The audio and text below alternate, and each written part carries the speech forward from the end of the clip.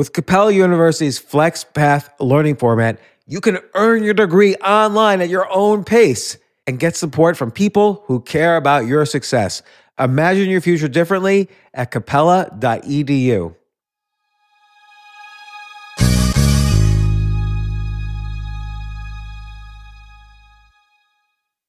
Canva presents Unexplained Appearances. It was an ordinary workday until... That presentation appeared out of thin air. Also, it's eerily on brand. Wait, did that agenda just write itself? Words appear, making this unexplainable case... Unexplainable? It's Canva's AI tools. I can generate slides and words in seconds. Really? The real mystery is why I'm only learning this now. Canva.com, designed for work. This isn't your average business podcast, and he's not your average host.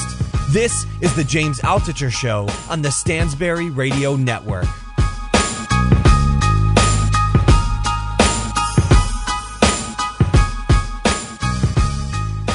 So I'm here with Ed Williams. If you don't know him, founder of Blogger, Twitter, Medium, and is this true? You're actually founder of the word Blogger? I mean, people had homepages, but I don't know if anyone used the word blog or blogger before you. I think the official credit of the word blog goes to Peter Merholtz, who was one of the early blogs I read, and he said it kind of as a joke, because everyone called them weblogs. Right. And he said, instead of weblogs, we should call them We Blog. And then That sounds really stupid, actually. Yeah, exactly. Blog was a surprisingly controversial term. But what I thought, so Blogger, the product, I just came up with the name, like no one was using the word blog really. So Blogger.com, I registered as a name of a product, which since everyone called them weblogs, actually had more brandability than it sounds like now. It's just because weblogs.com was, I think, Jason Calacanis at the time. Oh, but yeah. And so I registered Blogger.com. So I used it as a product name, not as like a, person term.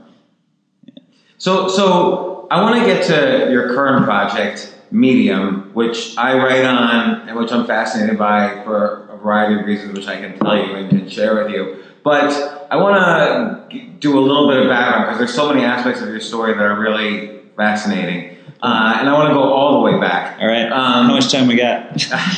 Well, how much time do you have, actually? I probably have to leave around 3. I have a 3:15 in Soho. Okay, no problem. Yeah. So you dropped out of college after about a year and a half because you wanted to get involved in like tech startups. And then instead of doing what everybody else in the world would do at that point, which is move to Silicon Valley or maybe even New York City, you moved to Key West, Florida. Like, what was the tech startup world? Was it like Silicon Key West or something? Oh gosh, really digging up the that's the part I don't talk about.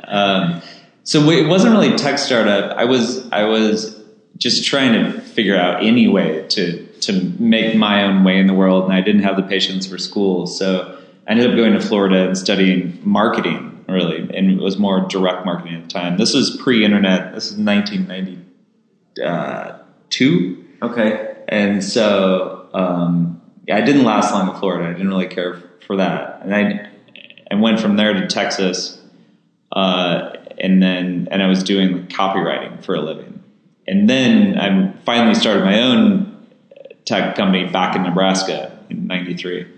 And that was Pyra Labs, or it was pre-Pyra. It was a company I called Plexus, which was I looked up in the dictionary and means network or something. And we ended up doing just mostly internet hosting and web design. So that's where I learned HTML and eventually coding and stuff. And we were kind of just selling local businesses on websites. By the way, I interrupt a lot. And my first company, which started around then, was a web services, web design. I always called it web services company because, like, to say web design was like a little bit lower stigma. Yeah, that sounds better. I should use that. I was a web services developer. Yeah, nice. But then that was a sellable type of company back then. Well, at the time, I thought of ourselves as an internet company. That's as specific as we had, because we wanted to create all these, basically everyone had the same ideas back then, just like they do now. But we wanted to develop products and software. We kind of reluctantly became a services company because of lack of money and a lack of skills. So we ended up, and that's why I ended up folding it also. Is this, I hated doing the selling. I hated working on other people's clients products. are really annoying, right? Clients are annoying, yeah. A lot of client service businesses find that eventually. But let me ask you, and I'm going to skip around because I'm just curious. Was Blogger at any point a services company in the sense that brands that didn't quite know how yet to communicate on the internet, you must have been holding their hands to get them there? We actually never did. We probably should have. We probably could have both made money and grown more quickly had we done that, but Blogger never did that. I think the closest we came to a services company was when we ran out of money in late 2000. We had a bunch of requests for an inside the firewall blogger, and so we explored that. We created something we called Enterprise Blogger, and we just skinned it differently, and we put it on a box. And the one client we didn't charge them because we were testing it out, was Cisco. Because my co-founder Meg had a friend at Cisco, and she said, "Yeah, we want to try a blogger inside Cisco." So we put it on a box. We drove down to San Jose, and we set the box up inside Cisco, inside their firewall. We never saw what happened, and we never charged them any money. But great business strategy, exactly. Right. So here I am, the non-billionaire telling you about business strategy. Right. But what we did is we used that when we went and try and raise money. And we said, whoa, yeah, we're working on this enterprise blogger thing. We have Cisco using it. We just dropped that, which was true, but it didn't get us any money. You know, there was one point at Blogger where you were out of money, your staff had walked out, and I know you've written about this, but I kind of want to just go over this here. This probably was a low moment for you, I'm assuming. You kept going for over a year by yourself after everyone, like you were kind of begging the users for money to support the servers. Totally. Like what kind of internally kept you from being depressed? Oh, I was probably depressed, but the hardest part was getting to that point where I had to lay off the staff. And the next day I was sad, especially because my company and all the employees were also my friends, and all of our friends, and worked with them, and a lot of people weren't very happy. So I was at that point super isolated. But the nice thing was my burn went way down. Right, zero. Yeah. All your food. Well, I had to. Yeah, exactly. I had to pay rent for myself and my office. I got rid of my office and servers, and which were way more expensive per. We had a half a rack at Exodus that I paid like $5,000 a month for, and I was way behind them in the payments. So they were, but they went bankrupt anyway. Well, yeah, the lawyers had to get the payments. Yes, so they were still giving me bandwidth. They wouldn't let me take any of my servers out, but I was like, okay, that's fine if I can still let them run. Anyway, so I just kept going because it's like, the options weren't any better. And, I didn't want to declare failure. I still had users. Millions of users. Yeah, probably not even millions then, to tell you the truth. When I sold it to Google, I think we had 1 million registered users. And that's registered when we sold it. But back then sounded like a much bigger number than it does today. Sure. And so you're there kind of, I'm just going to imagine you're in the worst possible state. Like you're in your little studio. Yep. There's like pizza boxes all over the floor and chilled cola or whatever. And you're programming and servers are not shutting down every day, thankfully. And then you get this phone call, and I'm picturing like a ring, like an old phone, and it's Google. And you pick up the phone, and they're like, what is it? Was it like, hey, this is Sergey. Can you come over? What happened? I like your version of it. For when if it gets rewritten as a movie, it'd probably go with all right, I'll write a screenplay. Yeah. So what had happened by that time, this was in late 2002 that they called. I'd built it up a little bit. I had a small team of about 5 people. We had, and we were making a little bit of money. We were ramen profitable for I like that term. with just subscription services. And so we hadn't raised any more money after that, but we had enough users and we started launching things that they would pay for. One was called Blogger Pro, which was, I think, $35 a year for some more features. And one was you could remove the ads from if your blog was on Blogspot. The ads didn't make us any money because they were remnant, network ads that basically made no money at all, but we would charge $12 to remove them. That's excellent, actually, business model in the sense that you could make no money on the ads, but just charge extortion to remove the ads. Exactly. We didn't call it extortion. I know. Of course you wouldn't call it that. And no offense by that. No, that's fine. We probably could charge a lot more, actually. But anyway, that was paying the bills and actually allowing me to pay a few people to work on it. So when Google called, we felt like we were on the uprise again. And at the time, I had been talking to Joey Ito and his group about a new round of funding. And I had a term sheet on the table from them and was about to do that. And that's when Google called. And what happens is through Tim O'Reilly, who was our investor, he said, I was talking to the Google guys and suggested that they talk to you. And they said, yeah, we should talk to them about partnering. I didn't know that partnering, if you're a tiny company and you're talking to a much bigger company, is a euphemism for interested in buying you. I didn't know that either. And then, so we were thinking, how could we partner with Google? That's interesting. They're a search company. I guess we could maybe make searching blogs easier and stuff. And we drove down to Google and said, so we were thinking, we got some ideas for partnering. And David Drummond, the general counsel, then said, it doesn't really make sense for us to partner with you guys, but maybe you could just bring Blogger here. And I got the drift of what he was saying. I was like, oh. Okay, so that moment. You were, again, down and out. Okay, 5 employees, round and profitable. Yeah. My new favorite term. And now you realize suddenly my life can change. Yeah. Was that a better moment than the Twitter IPO? No, it was a confusing moment. But not that money is so important. I'm more kind of saying this is something I worked really hard on, and I just killed myself for the past year by myself. Yeah.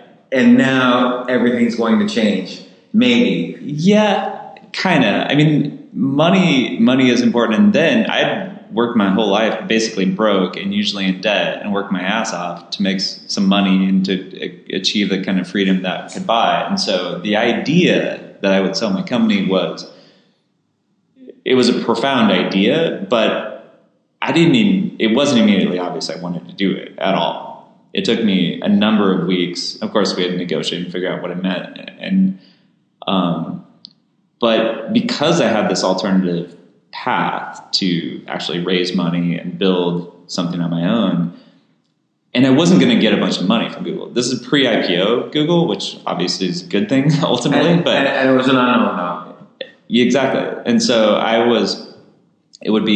could trade my independent future for having less flexibility and having a piece of paper that may turn into money. It sounds silly now, but we didn't know what Google was going to be. It was impressive, but that it would be what it is and even what that money would turn into was very speculative at the time. So you start at Google, and I promise we're going to get to media, but I'm just fascinated by all these things, and I'll keep track of the time because I know it's limited. But so you started at Google, you're an employee, and like you said, suddenly your resources got limited in terms of your own flexibility. Were you able to handle that? Like you're at the Googleplex now, pulling into your parking space. There's 1,000 people all around you. Yeah. People are skateboarding that you don't know. Right. That is actually what it was like. I didn't handle it very well, to tell you the truth. I didn't. It seems like you've never handled that well in some sense. Like you're not. I don't want to say you're not plays well. You're not plays well with others, but you just don't do that. I don't. Yeah, I'm not great at that. I wish I was better. I wish I had been better at Google because I was so fiercely dedicated to making my thing successful. I was proud to be at Google. I was proud to be a Googler. It was the first time I had ever been part of something else that I actually felt I'm part of this thing, and I'm glad I'm part of this thing. But partially because I'd never worked in a company or had any formal training or schooling or anything, I just didn't even know how you do that. So I was fiercely dedicated to making my thing successful I felt like as in a foreign land. I didn't know the rules. I didn't know the language to use to succeed in that environment.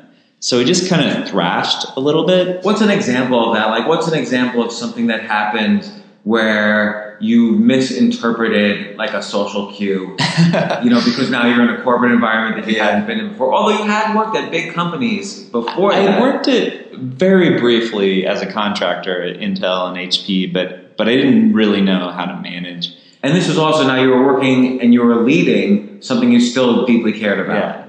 Yeah, so I probably missed most of the things I was doing wrong, but I know one time, early on, I had this meeting with the vice presidents of product and engineering, whom I reported to both of them because they didn't really know what to do with me, which meant neither of them ever talked to me. And so they had much bigger things to worry about. I presented to them and Larry and Sergey, and it was about like our plans or whatever, our roadmap. I don't remember the meeting that well, but actually several months later, maybe a year later, Jason and Shellen, who worked with me and who was in that meeting, found a folder in this when Google had what became Gmail internally, but when we got there, most things still ran on Outlook and Exchange.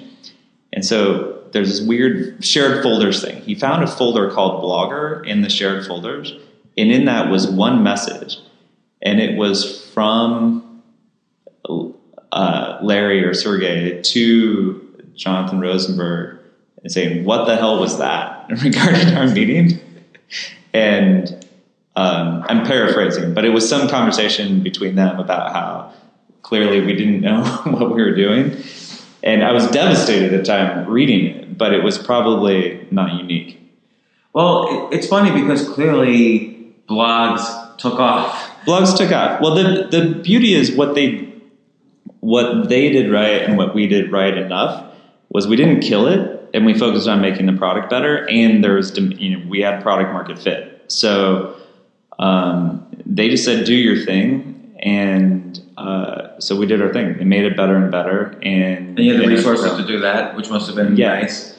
Yeah, not as much as we thought. I thought, well, I show up at this place with hundreds of engineers, I'm going to get some because I desperately need engineers, and then it was actually harder to get engineers there because any engineer came in the door, they had to come through the same hiring process. They had to meet Google standards, and then they could be assigned to work on things like search and ads, which were these huge businesses that are blowing up, or they could work on our little thing that didn't really matter. So it was a clear dilemma. It was hard. There was 1,000 other projects vying for resources. And so because I didn't play that game particularly well, I did eventually get resources, but not a lot. And it was slow. So at some point you decided, okay, I've done my thing here. It looks like I'm starting to hit a wall, or at least the second derivative of my personal happiness here is going down. Right. And so now you had an idea, which actually might work now, just because of the rise of podcasting. But you started essentially a podcasting services, a podcasting product company. Like you were sort of podcast in a box, sort of, with Odeo. And I don't know what the exact product was, to be honest. I guess you help people set up a podcast. Now we're sitting here with just my laptop as my podcast in the box.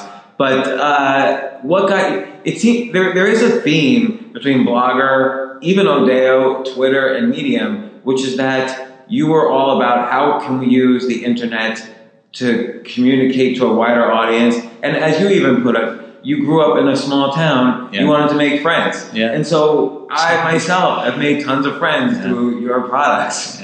So, did you see podcasting as kind of a next step after blogging?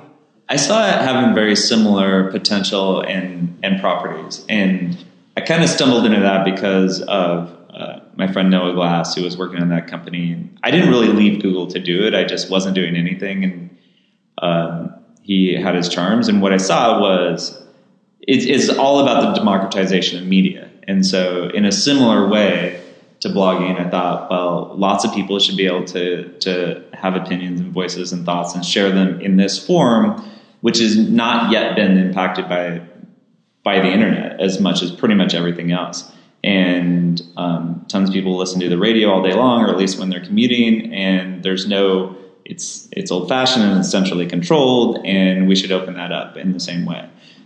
So it's almost like the same sort of, let's get rid of the gatekeepers. Yeah. So instead of saying, okay, well, I have to be hired by the New York Times in order to write something that more than 1,000 people will see, you started Blogger. Yeah. And the same thing with podcasting. Instead of being a radio DJ, I can now create a format where everybody can speak and everybody can listen. Yep. But then you were almost 10 years ahead of your time. I mean, we'll see. Yeah. It's still kind of an open question what kind of business model a podcast has. Right. But then you got into Twitter, and that's been well documented. But the question I'm curious about is, you did an unusual thing, which I'm curious if you could describe. How did you handle your investors who had invested in Rodeo, but now you decided you were going to focus on this new, almost obscure thing with just 10,000 users called Twitter? Yeah.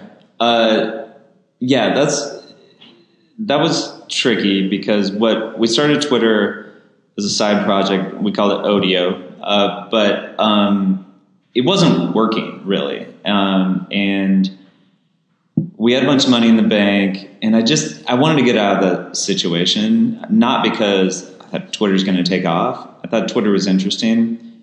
And so what I proposed to the board was that we, first of all, try to sell the company because that was the right thing to do for the investors. And so we attempted to sell the company and we failed. And then who did you try to sell to?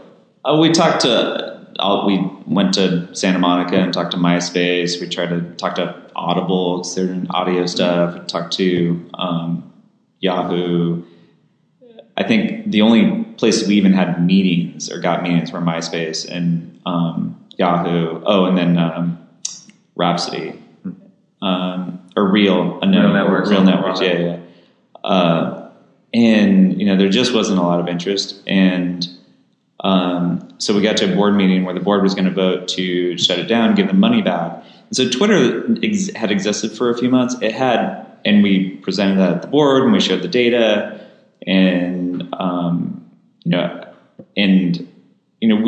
we actually floated, should we just pivot to this? And I got a very clear message from the board that, there's no evidence that we have anything there. And if we're not going to, if we don't think Odeo is going to work, then we should just shut it down and give the money back.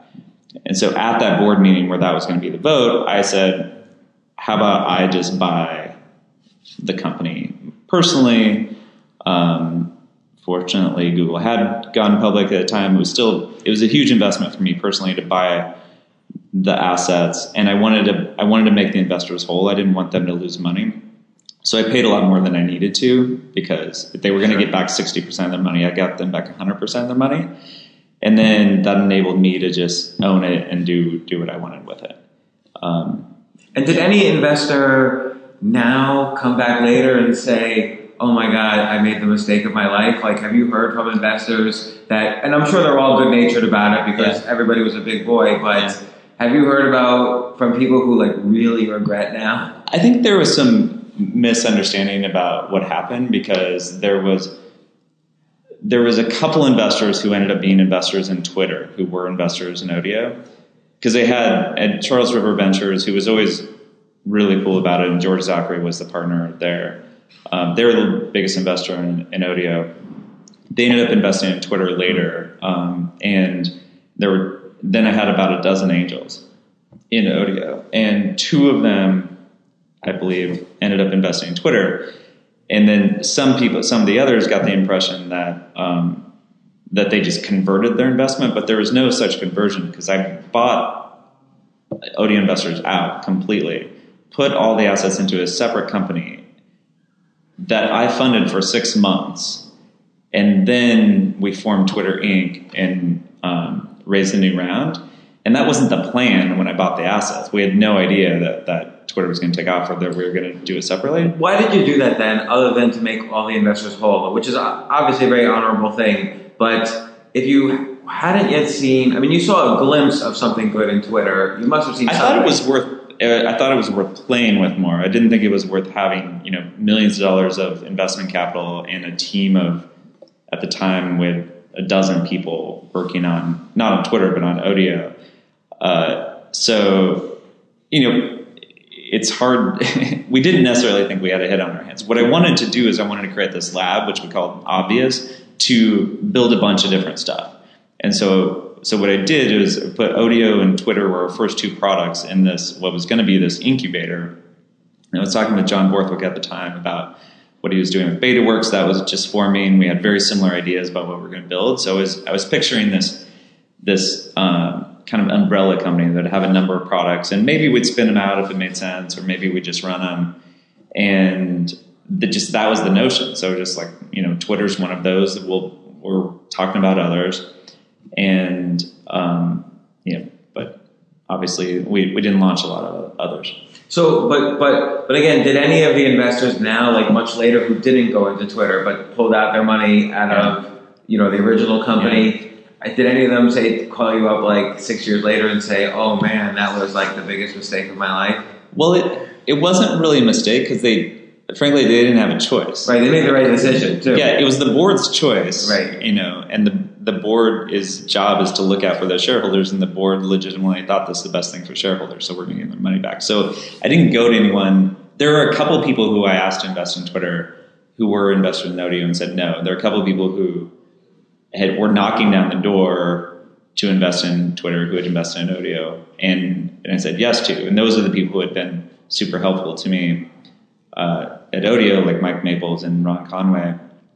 And most of the others, I don't know, there's a completely understandable reaction to say, like, if I was an investor in the company where Twitter was birthed, I should be an investor in Twitter.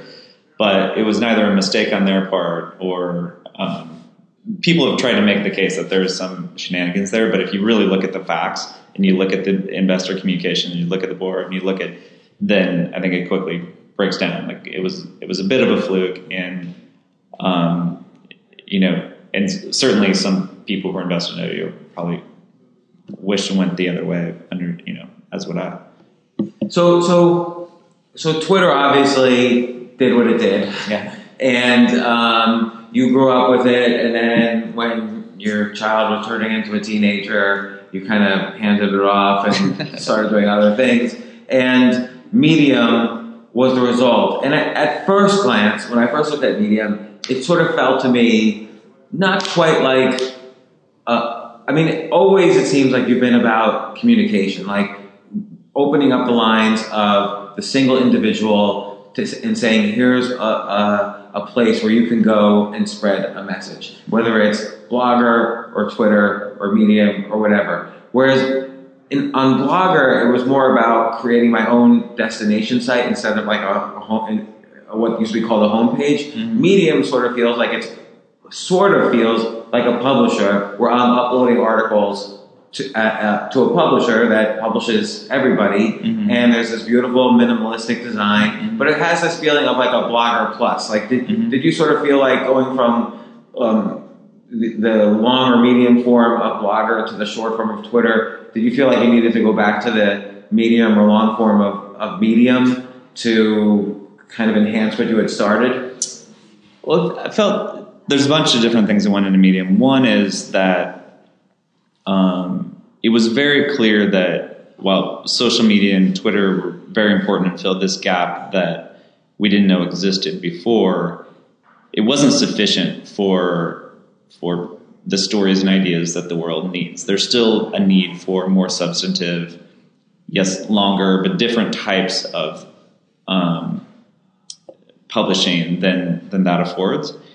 And B is what we've learned is it's not like networks are all powerful. And so this is the thing we missed in building Blogger. As you said, it was a way to create a website and then update that website. And basically every general purpose publishing tool on the internet at that time and mostly since has started with the premise that you need a website. Like WordPress, for instance. Exactly. And they were all just different ways to create and or maintain a website. There's no reason you need a website. If a lot of people still think they need a website, but if people publish for all kinds of reasons, sometimes just to express themselves, sometimes it's to influence the way other people think and affect the world, sometimes it's to market and sell stuff. And for all those things, you don't fundamentally need a website. What you want most, more than anything else, is you want audience, you want the right audience, and you want feedback, qualitative and quantitative.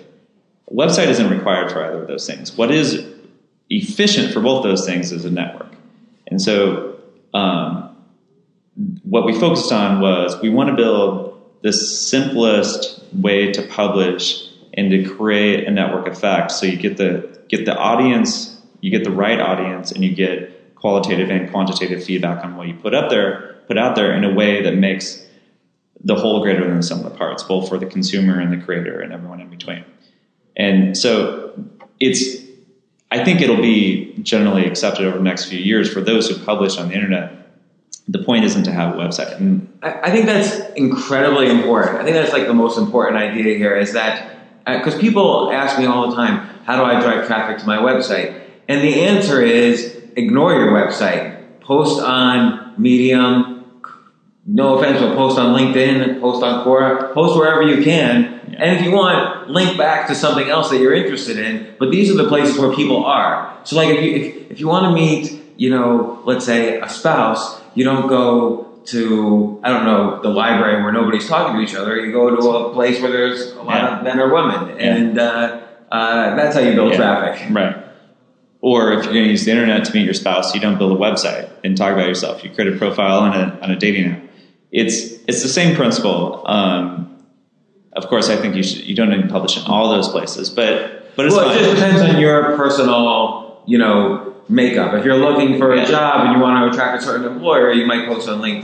Yeah. If you're answering questions, you might want to post on Quora. Yeah. Medium strikes me as a place where I can feel like my own publisher. I can be a writer on Medium. Yeah. It feels like a writer's platform. Yeah, exactly. And I think more and more people realize that the website is not the point. And whether it's just to have good tools or to find audience or to get feedback or to engage in conversations, a website is the least efficient way to do any of those things. And so what Medium's trying to be is, of course, the default place to publish for lots and lots of people. But I think the shift, whether we exist or not, the shift is going to happen from websites to centralized networks, for better or for worse. I mean, I'm a huge fan of the open web, and I think it's important. But the fact is, the majority of content and attention is going to go to networks that make it efficient for the creator and the consumer. And, there should be one of those that has substantive content besides Facebook.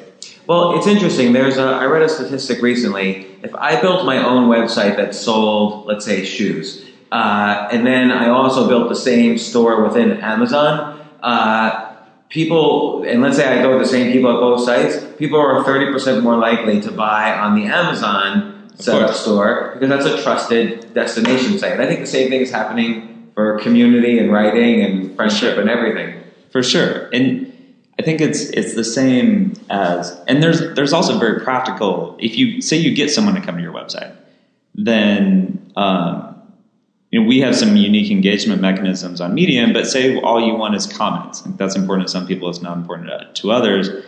Then people have to be logged in and they have to engage on a system where no people they know are. And that's it's not going to happen. So similar, if you're on Amazon, not only is it trusted, very practical considering it's like they have your credit card already and it's one click versus filling out a form.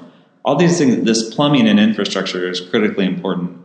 And people will shift over time to realize, it's sort of, one analogy I use is there's a time when everyone thought they had to own land. And some people still do, and owning land is great, and you can do whatever you want on that land.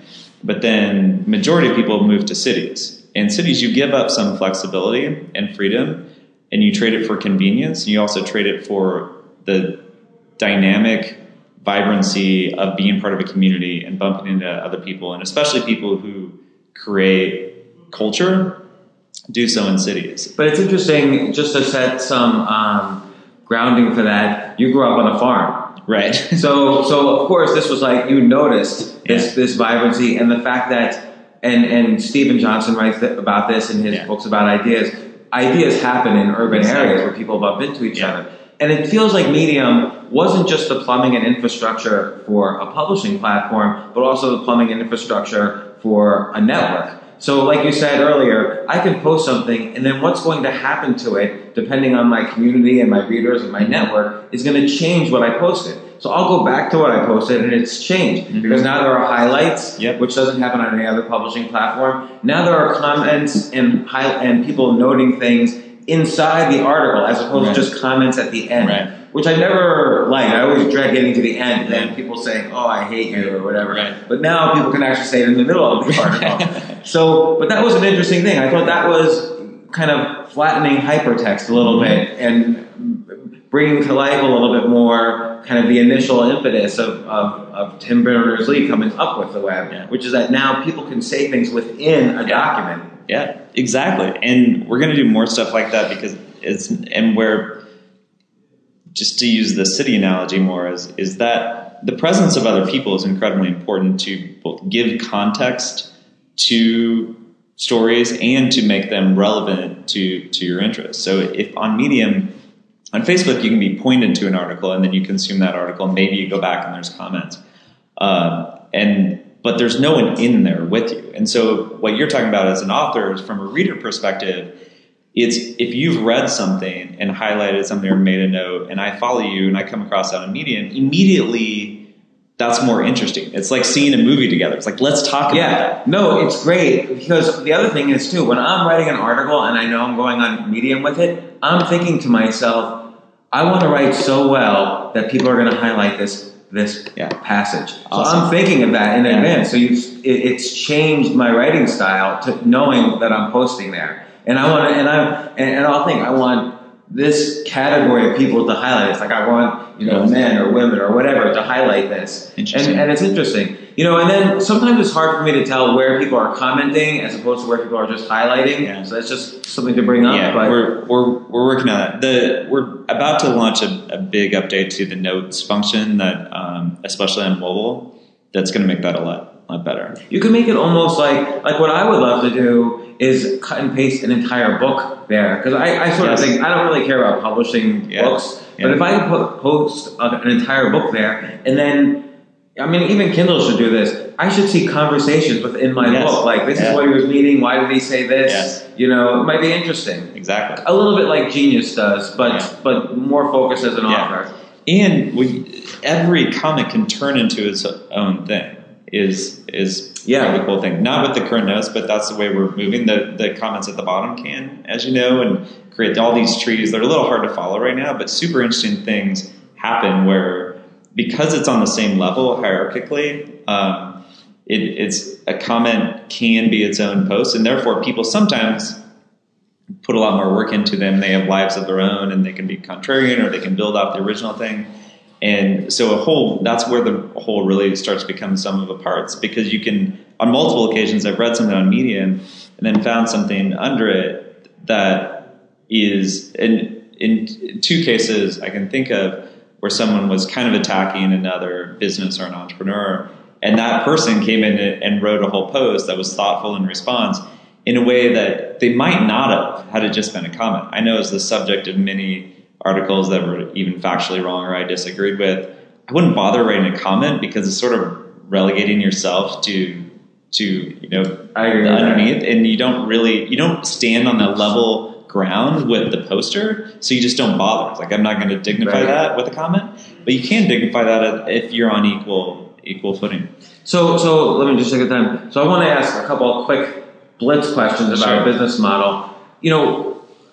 And you mentioned you were in Florida doing direct marketing and Texas doing copywriting, so I could almost imagine exactly the places you were working. But as you know, the newsletter industry, or the direct marketing information products industry, is a huge maybe $1 trillion industry, or at least multi-billion-dollar industry. And there's no newsletter in a box type of product out there. It's really hard to set up your own newsletter. Why not make I want to have some category of my articles be subscription and have have introduce people to it via copy. That seems like a good. Anybody would pay a huge amount for that. Yeah. No, I think that's a no-brainer. It should be easier to sell content for sure, and it's going to be way easier on a platform where you have a much larger audience and therefore take advantage of the same thing that if you're selling shoes on Amazon, you can take advantage of.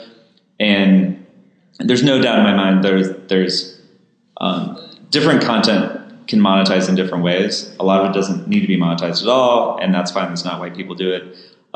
Some of it works great with advertising, and some of it people will pay a premium for, even in this world of infinite content. Sometimes they'll even pay more. It's like people will pay thousands for the right content. Exactly. And so that means they'll pay, thousands to be able to create up the infrastructure because they know they're going to make, 6 or 7 figures here. Why not pay 5 figures here? Yeah. And so I think it's likely that we explore that for sure. It's a matter of prioritization, but the beauty about doing that as a part of Medium and not as a standalone thing is you can imagine, like you write all the time, everything you write is then an ad for the paid stuff. Absolutely. Right. And if you do that in a really seamless way on an integrated platform, as opposed to, okay, now follow this link and go fill out a form on some other website, it could work really well. Hopefully we'll see soon. So now I also wanted to ask you, so you have a bunch of programmers here and other people doing things. And when I arrived, you were in a meeting. What's your day like here? Like what were you meeting about while I was out there? Like, what were you guys talking about with all these Medium notes on the wall?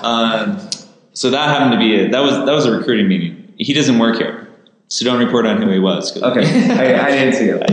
I was recruiting. I do a fair bit of that, but mostly I work with the product team. Here we have more of the editorial people here in New York who are working on super interesting projects with writers or with VIPs or influencers. And in San Francisco, we have engineers in product and design. So I'm either sitting with them trying to figure out what we're working on or giving feedback on what they're creating, or there's general management stuff.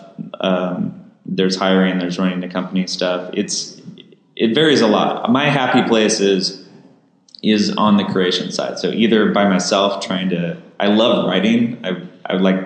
I don't write as much as I'd like to publicly. I write a lot internally for the company. We have our own version of Medium that we use both as to beta experiences and features as well as to share our ideas. And it's a great enterprise idea also. It's pretty cool as an enterprise. It works really well actually. And so I spent a fair amount of time on there. And it's really a free, market of ideas within the company, and people are always discussing what's going on or new stuff we might build, things they're worried about. So it's just like talking to people and trying to help them and help the right things happen. Have you thought about a little bit of gamification within? I know what we didn't talk about was your idea of metrics being completely skewed in many parts of the internet. Like everybody's going for likes or follows, or how many people put a heart on Instagram. And you look for how much time has been read on an article, and that's critical. So I just want to mention people should read your article on that, because that actually is how people are impacted by an article, is whether they've read it or not. Right. And most people don't read the books they buy. Most people don't read the articles they start. So it's a very interesting metric. I encourage people to read it. Thank you, Ed Williams, for spending the time. Founder of Blogger, Twitter, Medium. You've changed my life. So thanks a lot for doing this podcast with me. You bet. For more from James, check out the James Altucher Show on the Stansberry Radio Network at stansberryradio.com and get yourself on the free insiders list today.